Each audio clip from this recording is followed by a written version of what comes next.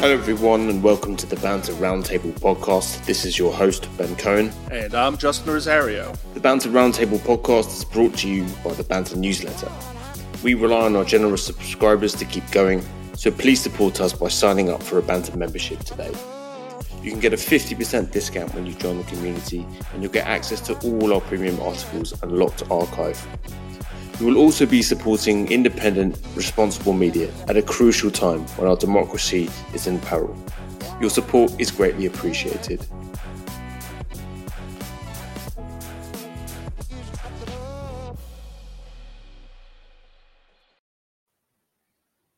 Hello everybody and welcome to episode 99 of the Banter Roundtable podcast, here with Justin Rosario. Justin, how are you today, sir?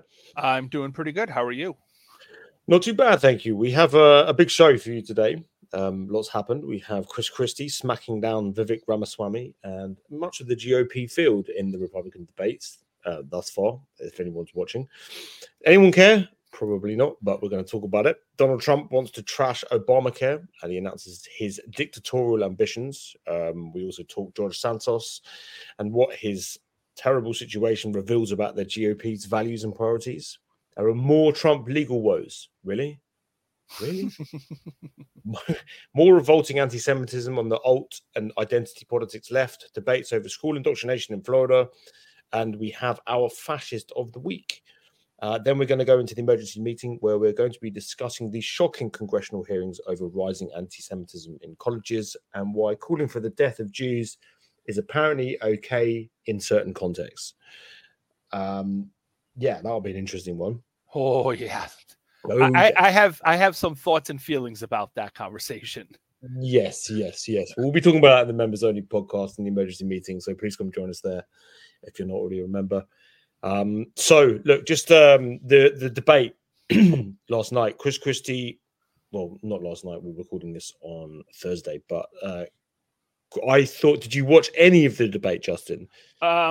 I was washing my hair and doing my nails, so I was really, really busy. I think I might have also been flossing and taking care of other things that were extremely much more important than watching that debate. Fair enough. I have to say, you have to be a glutton for punishment. Yeah, glutton for punishment. I mean, it's worse than that. It's pretty painful, but I have to say I did it because I'm so dedicated to all of our banter readers and listeners. I did watch the debate, or as much of it as I could stomach. And there's a couple of things I want to say, and they're mostly about Christie. And I think Christie came off very well, which won't make any difference whatsoever in the polls. Christie's still way down in the polls. Nobody looks close to beating Donald Trump, so it's kind of irrelevant and pointless. But I do think that Christie did a couple of important things in the debate. So I'm going to play a first clip for you. This is him talking to Vivek Ramaswamy, who spent much of the night insulting Nikki Haley. Here we go.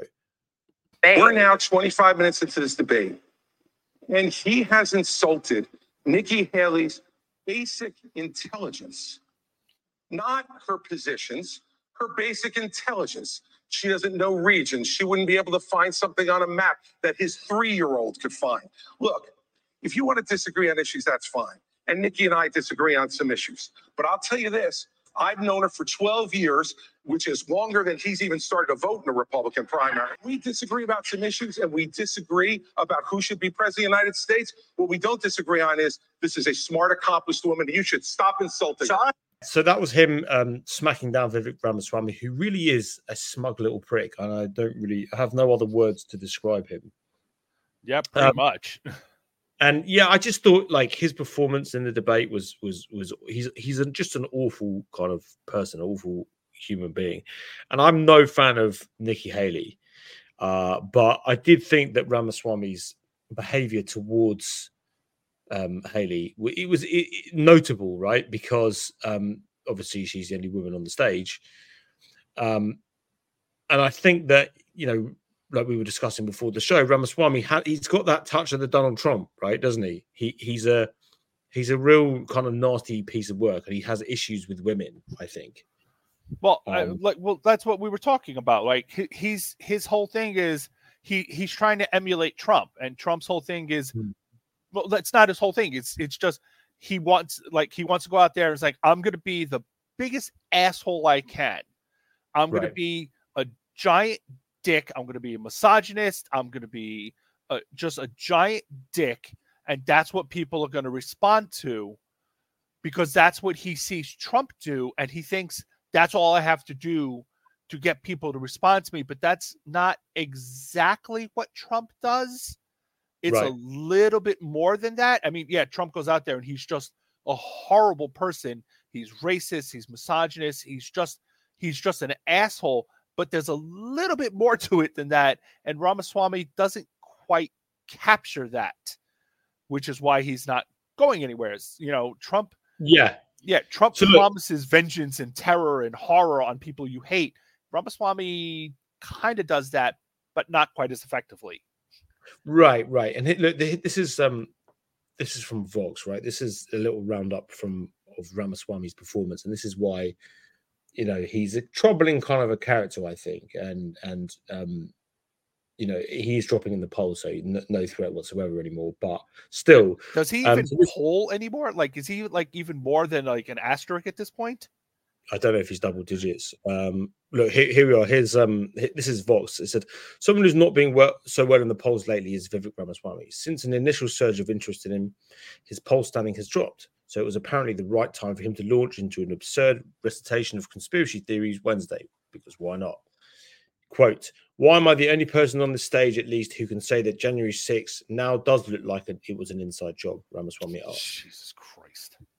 Right. Ramaswamy continued by complaining that the 2020 election was stolen from Trump by big tech.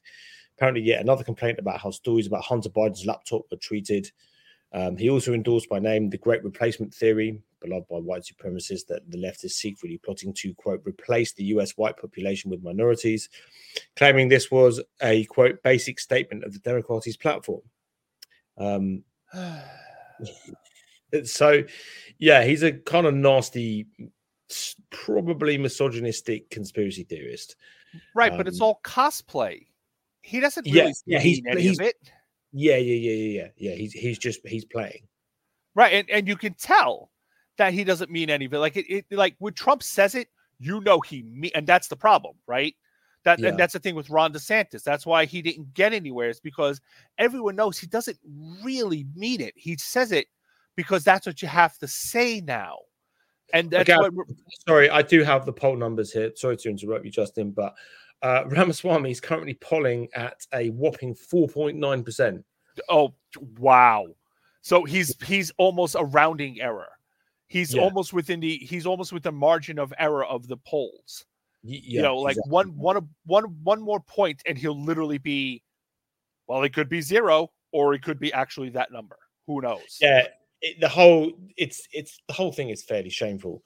All of them. Trump's just rising in the polls. Trump's now at 61%. This is polling average. This is from Real Clear Politics. Trump is at 61. The next up is DeSantis at 13.5. So he's almost 50 points behind the leader. And yet, still not doing as well as Biden's doing. It's within his. It's pretty bad for the GOP, Phil. But look, I did think like Chris Christie, I can't remember, someone described his campaign as a sort of a hand grenade to Donald Trump. And I think that, you know, that is a good way to describe it. Because look, this is another thing that Chris Christie did. I want to play this and want to get your reaction to this, Justin. This is another thing Chris Christie did on stage last night. The fifth guy who doesn't have the guts to show up and stand here, he's the one who, as you just put it, is way ahead in the polls. And yet I've got these three guys who are all seemingly to compete with, you know, Voldemort. He who shall not be named. They don't want to talk about it. The fact is that when you go and you say the truth about somebody who is a dictator, a bully, who has taken shots at everybody, whether they've given him great service or not over time, who dares to disagree with him, then I understand why these three are timid to say anything about it. My three colleagues on this stage, when asked if he would be convicted of federal felonies, would they still support him, raise their hand, looked into the camera, and let everybody know that they would still support him even if convicted of felonies, failing to speak out against him, making excuses for him, pretending that somehow he's a victim, empowers him. You want to know why those poll numbers are where they are? Because folks like these three guys on the stage make it seem like his conduct is acceptable. Let me make it clear. His conduct is unacceptable. He's unfit, and be careful of what you're going to get. If you ever got another Donald Trump term, he's letting you know, I am your retribution. He will only be, Elizabeth, he will only be his own retribution. He doesn't care for the American people. It's Donald Trump first. Look, I mean, you've got to give Christie credit for that. I do think so, right? He really is going after Trump. He's going after the other Republicans, calling them on their bullshit. Yeah, that is a very clear and concise statement of what Trump is going to do and how he's going to be if he gets back into office. Yeah, and I think Christie understands that he's not going to win. He understands he has no chance in this whatsoever. But he is using this as a platform to go after Trump and to try and warn. Because there were a few, I mean, look, Bob wrote about it this week, Liz Cheney, whatever you might think about Liz Cheney, she's using what little influence she has left in the Republican Party to speak out about Trump. Right. And so is Chris Christie. There's some brave Republicans out there who are warning of catastrophe, because we are approaching catastrophe. If this guy gets back in, I mean, it's sort of unthinkable. I don't understand how we're in this situation, but we are. But those are the only notable things I saw about the debate last night. I can't understand why anybody thinks Ron DeSantis. I don't understand why he launched the presidential campaign. The guy, he's so uncharismatic. He's a sort of antithesis of charisma. Well, thank God he's going to be the 2028 front runner, because that's not going to go well for the Republicans. It's not going to go well. But anyway, so moving on from the debate that nobody saw, let's speaking of Donald Trump, Donald Trump had quite the week. He wants to trash Obamacare, and he announced his ambition to become a dictator again. So I mentioned this in the Monday roundup this week, that Trump thinks that getting rid of Obamacare is a good idea. He did this. He ran on that. He campaigned on this in 2015, that Obamacare was a disaster, that he was going to get rid of it. And then got into office, said he was going to do it, couldn't, right? Kept saying he was going to, there was going to be 2 weeks. Yeah. 2 weeks. There was going to be this glorious new healthcare plan, which never transpired, ever. From 2015 to 2020, he failed to produce a coherent healthcare plan. Or anything resembling. Yeah, he didn't roll out anything at all. Nothing. It was that they tried to fiddle with it, right? What they did is they rebranded Obamacare. He gave some executive orders that were apparently probably illegal, and then said, yeah, there we go, that's our healthcare plan. Right? It was about getting rid of the individual mandate, and that was it. The Republicans just tried to repeal it like 40-something times. Yeah. And they just failed to do that. And they never actually tried to bring up a plan of their own. They were just going to repeal it and just sit back and say, oh, well, deal with it. Have fun.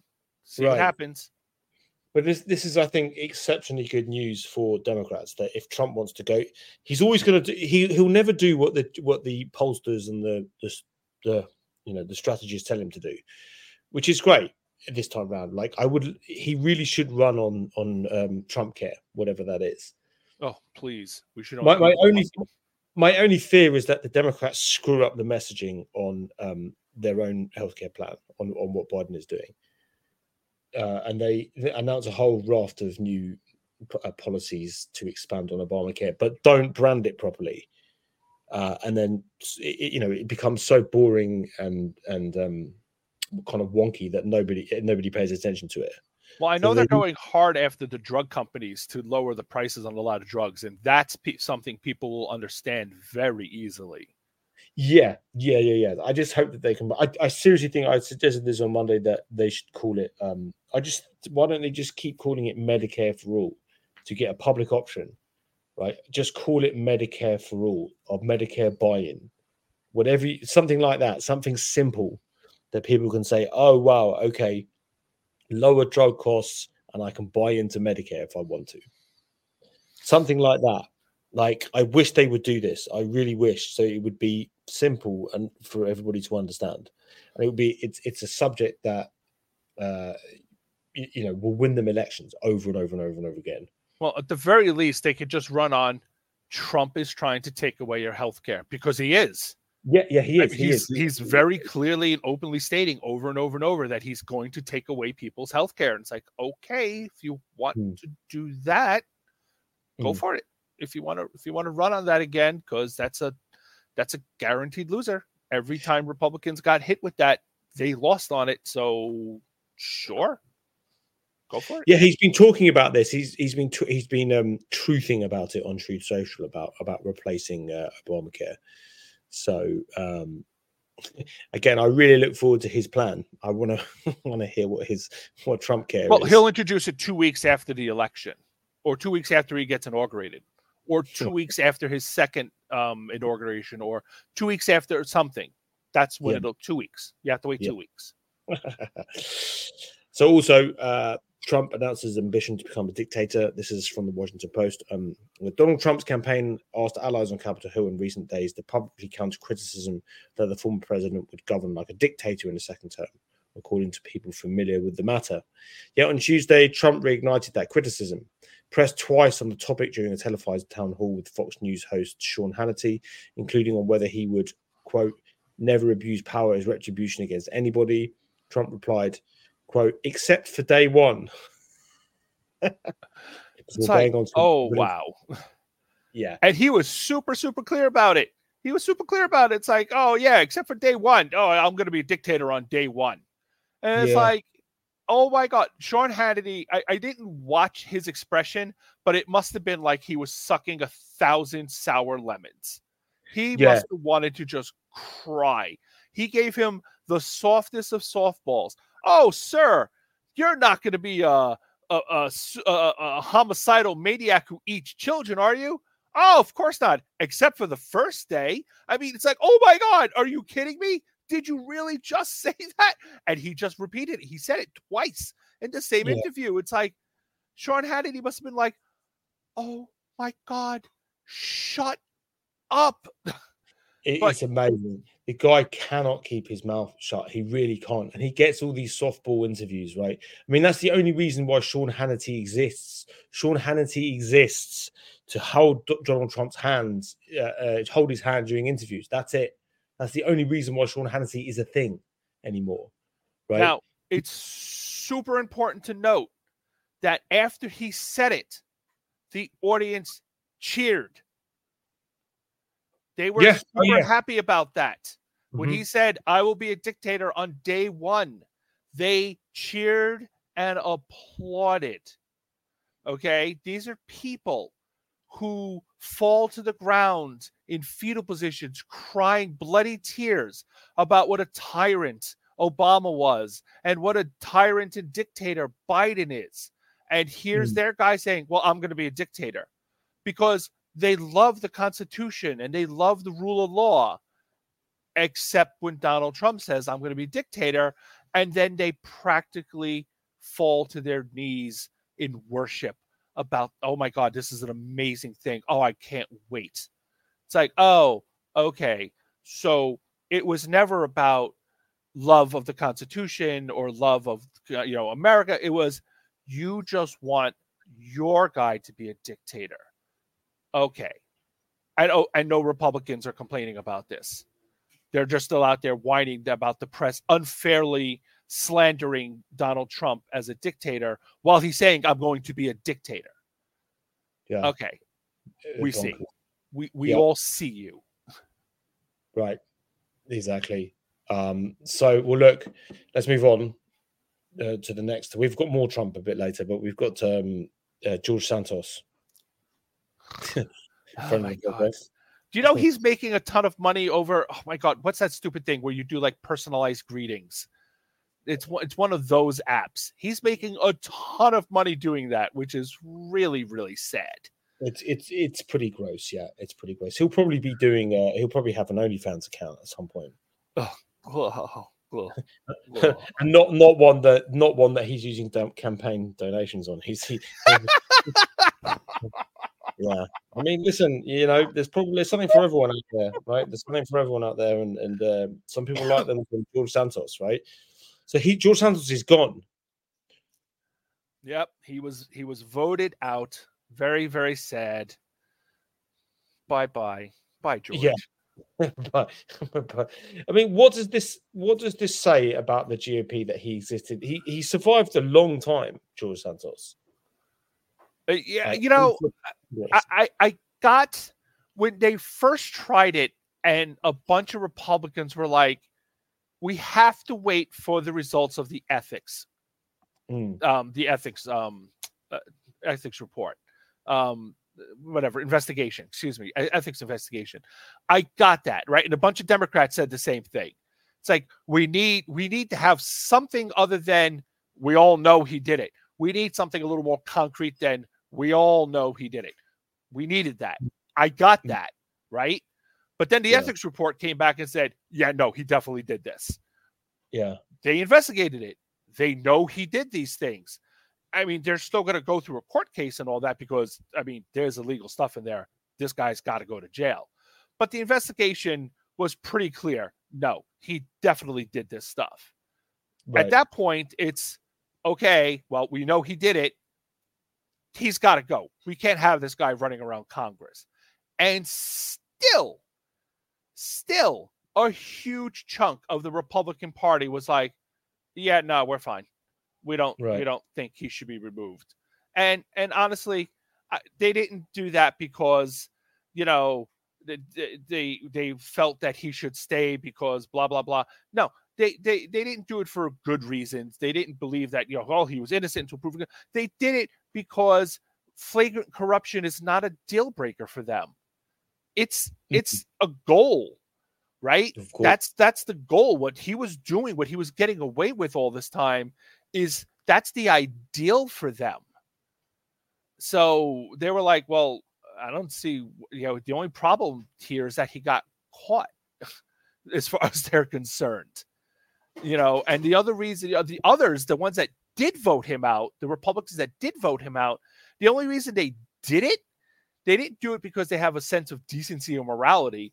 They did it because he's a sleazy asshole and nobody liked him, right? If he'd been well liked, right? If he was a team player that everybody liked, they would have definitely circled the wagons. And they'd have been like, yeah, I'm not voting against him. He's a friend of mine. I don't care what he did. But, he was an asshole and no one liked him. So they were like, yeah, I'm not putting myself out there for him. There was enough of them that were like, absolutely not. I don't owe this guy anything because he's a jerk and he's not really one of us. He's just kind of showed up, got a seat, and now he's in our party. He didn't put in the time. He wasn't a Republican for 10, 15, 20 years. He just showed up and now he makes us all look bad and he's a jerk. No, not that important. Listen, I yearn for the days when Sarah Palin was regarded as an extremist. Yeah, I know. Seriously, right? The worst thing that ever happened to the GOP. I mean, do you remember that when like Sarah Palin's personal life was deemed as being kind of like, she's kind of trashy, right? Right. Now she's like almost respectable. She's not trashy enough for the GOP. Oh yeah. No. She's Eleanor Roosevelt basically at this point, right? I mean, it's she never fondled a guy in a freaking theater. Right. But this is just part of the cause now in Republican circles. Lauren Boebert, George Santos. I mean, Donald Trump. It's like the party of it's a degenerate party. We're reaching sort of Roman style dysfunction and it's just getting worse and worse. Every couple of years, it's what it is. It's like Moore's law, but in reverse. Like Moore's law, if you're not familiar with it, our audience, is that the processing power of computers doubles every, I forget what it is. It's like every 18 months or something like that. For Republicans, it's like their sordidness doubles. Yeah, just doubles. Like their degeneracy doubles every 2 years. Every election, it just gets worse. So, where are we going to be in like 2 or 3 election cycles? It's like they're just going to have like open perverts in Congress wearing clown suits and gimp suits. It's like, okay. I mean, that's pretty much George Santos at the moment, It really is. So Kevin McCarthy leaving at the end of the year, Republicans will have a majority of 3, right? So they have 220 seats when they need 218. Yep. So that's not, this is not good for the GOP either. I'm Jesus, not sure. if an elevator gets stuck and there's 4 of them in there, they can't do anything. They can't pass anything at all. Right. I don't know what the polls look like for the House next year. Whether it's is it an easy matter for the Democrats? I think the Senate's a slightly difficult one for the Democrats. I'm not sure about the House so much. Well, the Senate's going to be a real uphill battle for them, uphill. But the House, especially after they go ahead and impeach Biden, because they're going to do it. They said they're gonna vote to open impeachment hearings, like what they've been doing. What's that? MAGA Mike, right? MAGA Mike's on the case. Yeah, what they've been doing so far haven't been impeachment hearings. That's been like pre-impeachment hearings. Now they're going to go for it. They're going to go all the way. And once they do that, they're either going to not have enough votes to actually impeach him, which would be catastrophic for them, right? How embarrassing would that be? Or they're actually going to impeach him, which would be honestly almost even worse, because everyone's going to know it was just ridiculous and stupid, because they can't. I was explaining this to Debbie yesterday. Their stuff they've done so far has been preposterous, right? It's been a clown show. They've been doing such a terrible job so far that actual impeachment hearings would be 10 times worse, because they don't have anything. I mean, my God. Oh, no. Joe Biden lent money to his son, and then he got paid back by $1,600. What a crime. It's like, are you serious? You're actually going to try to impeach him for $1,600 loan repayment for a car? Are you stupid? No one's going to listen to you about. They're all going to look at you like you're a moron. It's like, I mean, I do stuff like that, and I don't make any money at all. It's like, are you kidding? Are you insane? But they're still going to try it, and people are going to. The public is going to like laugh them out of the room, and they're going to just get slaughtered in the election, because they're going to be a clown show. So, go for it. Good luck with that. Exactly. Okay, so we've got the return of our famous segment. Trump's legal woes somehow get worse. It's been a while since we've done one of these. Yeah. So this is we have from the New Republic. Prosecutors with special counsel Jack Smith revealed Tuesday that they have proof an agent for Donald Trump tried to cause a riot in Michigan to stop the vote count in the 2020 presidential election. Smith indicted Trump in August for his role in the January 6th insurrection and other attempts to overturn the presidential election. Smith's team said in a Tuesday court filing that an unindicted co-conspirator, identified only as, quote, campaign employee, sent text messages on November 4th, 2020 to an attorney working with Trump's campaign at the TCF Center in Detroit, where ballots were being counted. In the messages, the campaign employee encouraged rioting and other methods of obstruction when he learned that the vote count was trending in the favor of the defendant's opponent, prosecutors said. Wow. Uh-huh. Yep. Wow. Now, yeah. I remember when this happened, right? And I remember when it happened, and I kept thinking to myself, it's like, oh, this is another Brooks Brothers riot thing. This is bullshit. None of this is organic. This isn't just happening on its own. This is definitely bullshit. They're trying to, this is a setup, right? They just made a bunch of phone calls, and they're trying to organize a bunch of people to break in there and stop the count. And I was like, oh my God, how are they letting this happen again? How are they letting this happen a second time? Because the Brooks Brothers riot in Florida during the 2000 election was the most ridiculous, unbelievable, bullshit, fake ass riot that has ever happened. And they all got away with it. right? I mean, they have pictures of these people. They were all Republican operatives. I mean, they know who they were, and nobody went to jail for it. Nobody was arrested. Nobody was held accountable. But unlike in Florida, the police actually did their jobs and stopped this from happening, right? So they couldn't actually break in and interfere with the count. Now, I don't know if they're going to be able to actually go after the people who tried to break in, but now that they have these text messages, they know the people who organized it. And these people have to go to jail for a very, very long time. I mean, trying to organize a riot, trying to interfere with an election, trying to interfere with the vote count, all of that stuff is seriously illegal. And all of that has heavy duty, jail time. And now that they have those text messages, it's just a matter of time until they connect Trump to it. It's just a matter of time, because right after, right when this was starting, Trump was on his Twitter going, oh, man, there's terrible things going on over at the TCF Center. And it's like, okay, that's a coincidence? Absolutely not. He knew what was happening, and he knew what they were trying to do, which means he knew he was involved in this somehow. And they have to be able to get that information. I mean, these guys are all screwed. But of course, the flip side of that is that Trump is going to be way, way more desperate. If they have this much information connecting him to all the different plots to overturn the election, he's going to be absolutely desperate to stop the 2024 election or just steal it somehow. And there's going to be more. He's going to have to call for more political violence leading up to it. He doesn't have a choice, because he could win it legitimately, but there's a really good chance he won't, and he cannot risk that. So, I mean, and we always know that Trump doubles down, right? Yeah, exactly. Trump doubles down on everything. If you think he's going to take the sort of that he'll cut a deal or he'll get less extreme, no, he'll always double down. Yeah, so, and if he loses, if he just loses the election, he's not going to be like, oh well, I lost. He's like, no, burn the country to the ground before I lose this election, because then I'm definitely going to jail. Exactly. So screw that.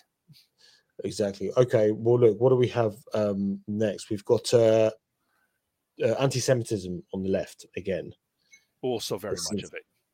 Yeah, it's getting pretty wild, right? So we covered this last week. We talked about Susan Sarandon in the emergency meeting podcast. Quite the debate going on the banter on some of the articles we've published. We had to close the comments down on last week. Kick the hornet's nest there. I definitely kicked the hornet's nest. We're going to go over this, but we're going to talk more about this in the emergency meeting podcast because of the terrifying congressional hearings that I'm going to play some audio from, which was shocking beyond belief. But so Susan Sarandon, she's very sorry for what she said. Oh yeah. Oh, she regrets it. Deeply, deeply regrets it. Deeply regrets what she said. Remember, she was basically saying that now finally Jews knew what it was like to be a real minority and face real persecution and violence, even though Jews have been the most persecuted religious minority in America for decades, previous to October 7th. Anti-Semitism was already spiraling out of control. Look, we don't need to rehash that, but this concept that Jews don't really understand what it's like to be face discrimination and persecution and racism is just nonsense. It's just utter nonsense. Sarandon knew what she was saying. So look, her apology is bullshit. I don't believe her apology at all.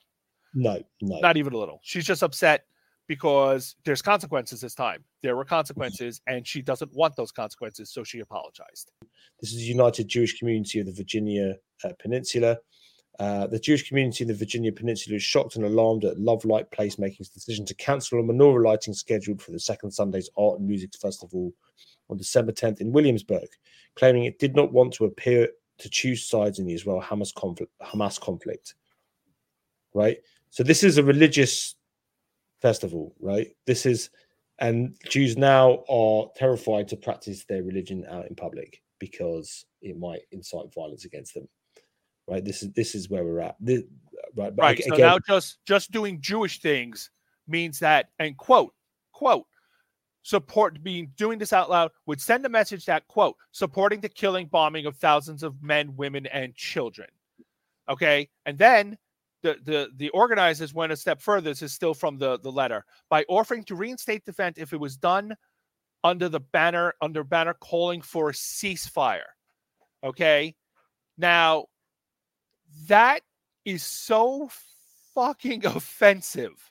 Oh my god. Because not that, it's like, if you want to call for ceasefire, feel free to call for a ceasefire. But if you don't want to call for a ceasefire, it's like, I don't want anything to do with this. I'm being Jewish. I'm lighting menorah. I don't want to get into this. Oh, well, then you can't be here. I'm sorry. Why is that exactly? I'm not Israeli. I'm Jewish.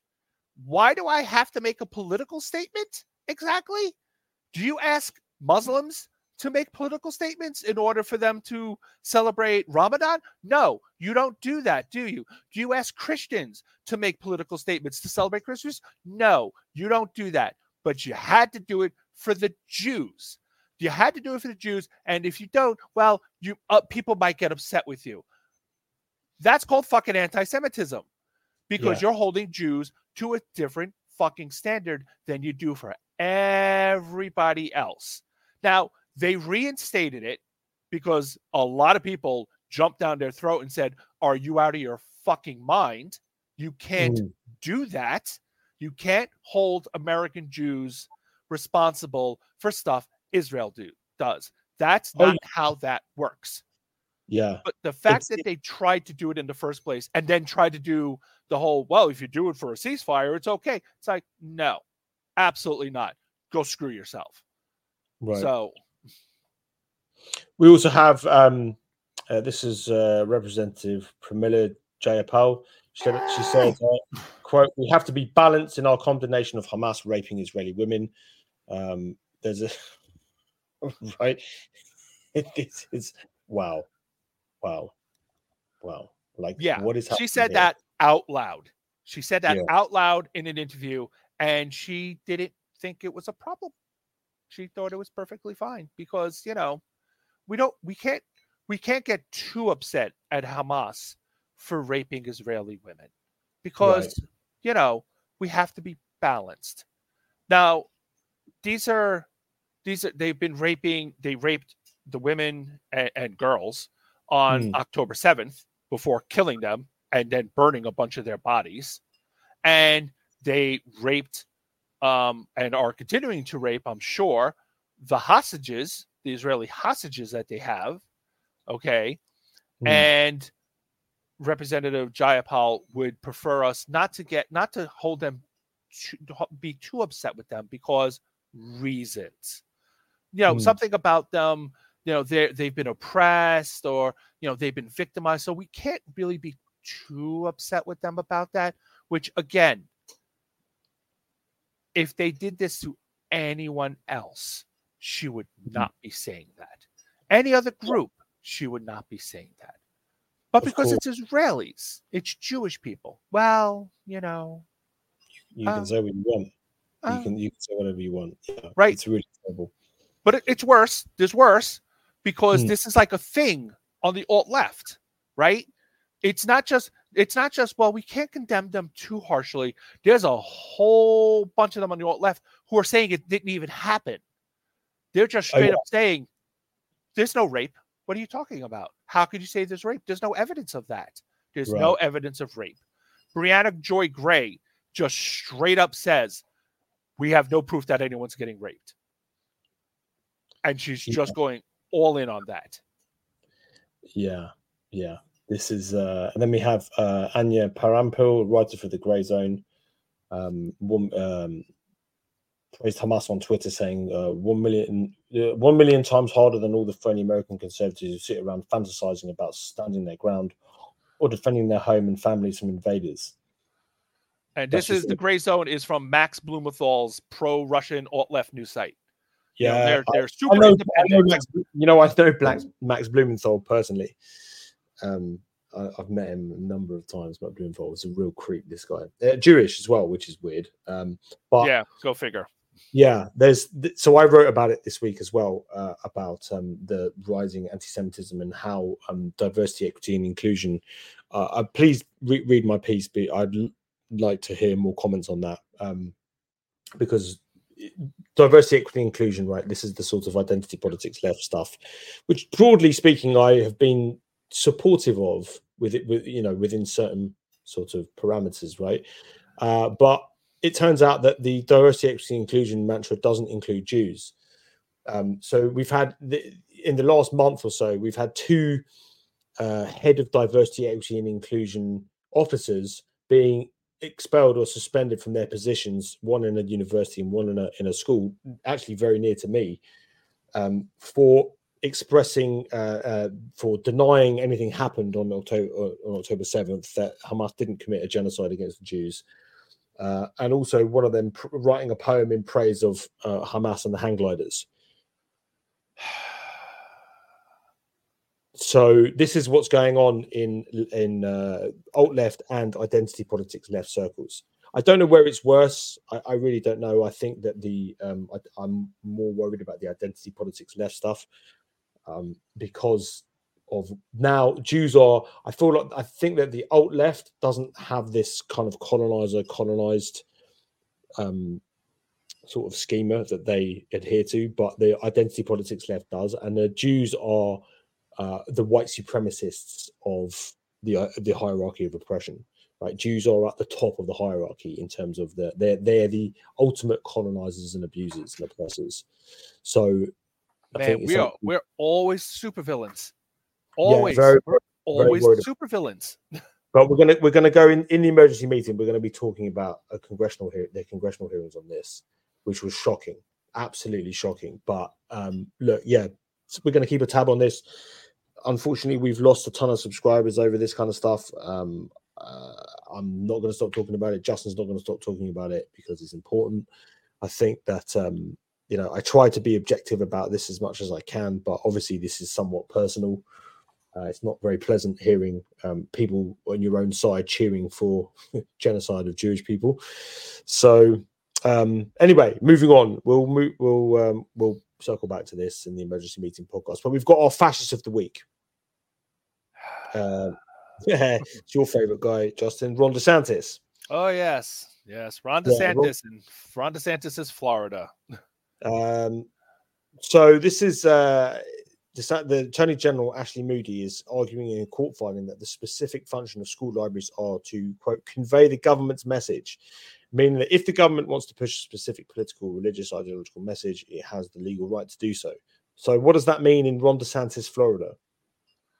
That means that if they don't like a book, they can yank it out because they don't agree with the message in the book. Now, this isn't just like, oh, it's obscene. They're not even arguing that. It's they don't like the message in the book. It's if whatchamacallit, the penguin book, right, where it's got two male penguins adopt a baby, right? It's not that the penguins are having gay sex, right? That's not what this book is about.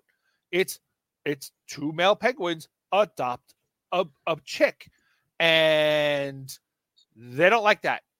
So because it goes against their political ideology. Two men should not be able to have an adopted child. So therefore, they want the book removed, even though there's nothing in there whatsoever about them having any kind of sexual relationship, right? It's not that kind of book. It's nothing about that.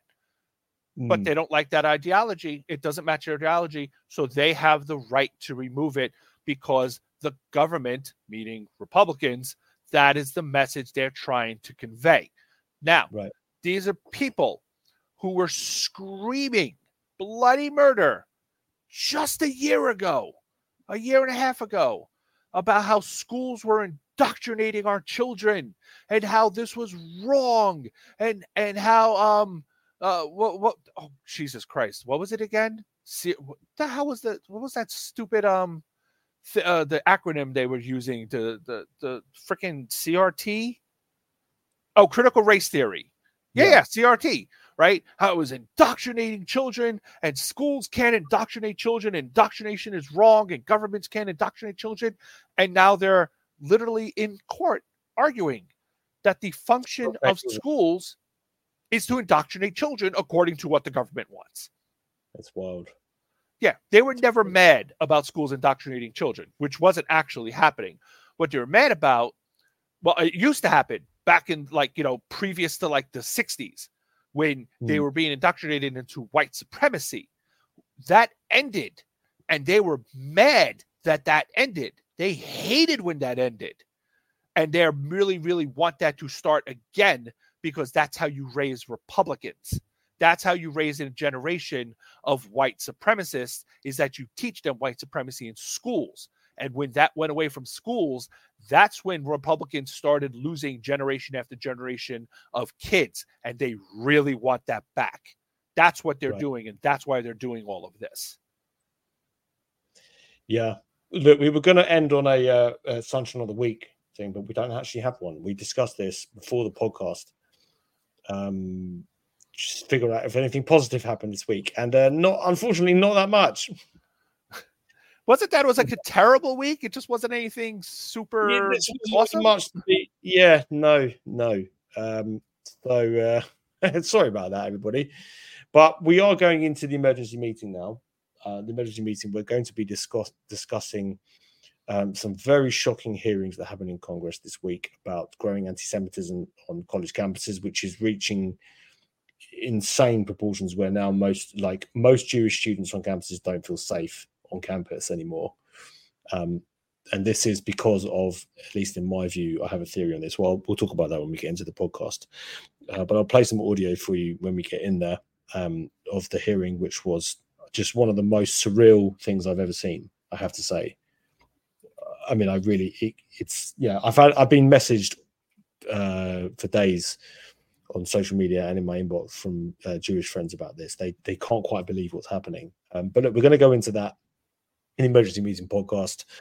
Please come and join us there. The Emergency Meeting podcast is usually a 15 to 20 minute podcast where we discuss more hot button topics, a bit more explosive, a bit more provocative, a bit more controversial. We do that every week. Yeah, we do that every week. You also get, if you get a Banter membership, you also get access to all of our premium articles or members only pieces and all the chat threads for members pieces too. You can jump into conversations and interact with our community. We'd love to have you there. Your membership is the only thing that keeps us going. We are entirely supported by you. So please come on board. We really appreciate it. And then we'll see you next week. Later.